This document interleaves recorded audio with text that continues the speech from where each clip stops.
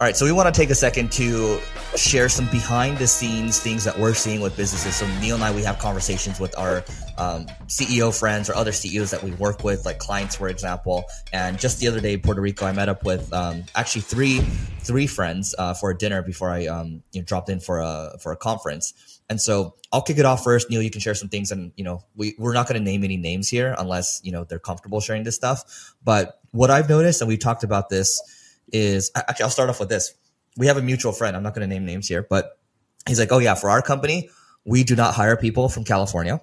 We do not hire people from New York. We don't hire people from Colorado. I was like, why is that? He's like, because those states cause problems. Like, they're very litigious, and people are nuts, and we've had like a lot of we've had to deal with things there where like it's not our fault, but like people are suing no matter what. They'll find a reason, and it just ends up being a pain. And so what we started doing is we started to hire from LATAM, Uruguay, for example, or hire developers from Ukraine, for example, right? Because what he said was, and the whole table agreed when we were having this dinner, is like, these, when you have people from other countries for whatever reason, and there's a lot of reasons here, but like they appreciate the fact that they have a job, and they don't have the perceived, like what they perceive as entitlement in the United States, right? And so like, yeah, we're just going to hire from other places. Like they seem to work better. They seem to align with the culture. They don't cause problems. And we just focus on doing good work. And that's what it is. And I was like, that's interesting. So I don't know what you've seen as it relates to that, Neil. I haven't seen much to people not hiring from specific states. We hire from wherever. We don't really care if people in a state are more litigious or not. We just look for the best talent, whatever they are. We want to go and get them. One thing that we've been doing that's been working really well, in this world, there's a lot of competition. So speed is everything. So we've been hiring people for 8-hour shifts. And here's what I mean by that. Let's say you hire full-time people. Well, a person on average may work 8 hours in a day. Some maybe less, some maybe a little bit like more. 6, Yes, but if you hire them from different time zones and they're all working together in collaboration on a similar project, we're finding that it's not perfect, but we can get people to work on a project for 24 hours. You're just shifting 3 people in a day. And we're not doing that 7 days a week. We're doing that for 5 days a week, and we're doing that for specific development projects or server projects. And it's causing us to move way faster, and it's saving us a lot more money in the long run, because when you're hiring people from different regions, the costs on some of these people and some of these other time zones and regions is drastically cheaper than the United States. One other thing that we've talked about a couple months ago is that the CEOs are back, right? So we had someone at dinner. He had someone from his board become the CEO, and it was a complete disaster, right? When you look at Flexport, for example, Ryan Peterson, I mean, Flexport, it's been tough. Like their revenues dropped 70%. They're valued at $8 billion one time. Ouch, 70%? Why 70%? Go look it up. I don't know. You tell me.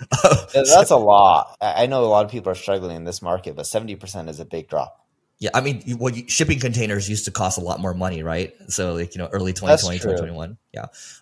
So, look, I think the trend here that we're seeing is CEOs are coming back. Like, for example, Bob Iger is back, right? Ryan from Flexport had to let go of the CEO. This guy over here, he's like, yeah, this is a complete disaster. Like, everyone's back. Like, our other mutual friend, he's back in his company, right? They have, like, had over 1,000 people or so. They've had to make some cuts. I'm largely, like, back in the day-to-day, right? And so, but you can see, I think for everyone, I'll speak for myself, like being back in the company, it feels good. It feels right. And it feels like it's hard to beat founder energy. For example, when, you're able to drive things a lot faster, and you're able to bring that, you carry the culture with you, right? And here's another trend that I've noticed. Not really a trend, but a phrase that stuck out to me recently. So the people that wrote, they did Basecamp, right? 37 Signals. I listened to one of their podcasts, and it's like, yeah, so what do you define culture as? And so they're like, culture is just like, it's not a thing. Like, it just is what it is, right? But it's a 50-day moving average. And I was like, that's really good. Like, because if you do an acquisition, it can completely change your culture, right? Or if you hire some amazing people, it can like bring that moving average up. Or if you like hire a bunch of like bad people, it can tank the culture, that moving average, right? And so I thought that was a really interesting thing, and I'm probably going to use that moving forward. Another business trend that Eric and I are seeing is people are spending money on acquisitions. See, when the economy is really good and rates are low, it's hard to deploy money because everything is expensive. It's like why Berkshire Hathaway had such a massive war chest. They thought so many things were overpriced. But when things get bad, people start deploying the money. Yes, businesses struggle, but it's the best time to deploy your money because you can start gobbling up things at more reasonable prices. Sometimes cheap, sometimes reasonable. Sometimes you still have to overpay a little bit, but there's a ton of growth potential. When things are really good, a lot of times it's hard to deploy the money in a way that's, economically advantageous to you. But when times are bad, even though your revenue may be a hit or your profit may be a hit, funny enough, those are typically the best times to deploy money. The question is do you save up enough money? Or you can always get loans from banks or places like CapChase where they can help you get some capital where you can deploy it pretty quickly. Yeah, I mean, the other thing too is we're talking about burning cash. We've trended towards efficiency, right? So now that we're no longer this zero interest rate environment where cash is basically free, right? People are like, okay, how can I be more efficient? Do we need to make cuts over here? And it's also getting everyone focused in on, hey, doing good work and no extra stuff, right? Let's forget about the extracurricular stuff. Let's just do good work. Like that is why this company exists. And the phrase here that I remember is like a business exists to create customers. And that is it, right? Like you create customers, you do a good job for your customers, and hopefully that cycle repeats, and that's how your business grows. The last thing I'll leave you off with is this is more of an outlier. It's not really a trend, but I have this book in front of me over here. If you're just looking on YouTube, it's called Startup Factory.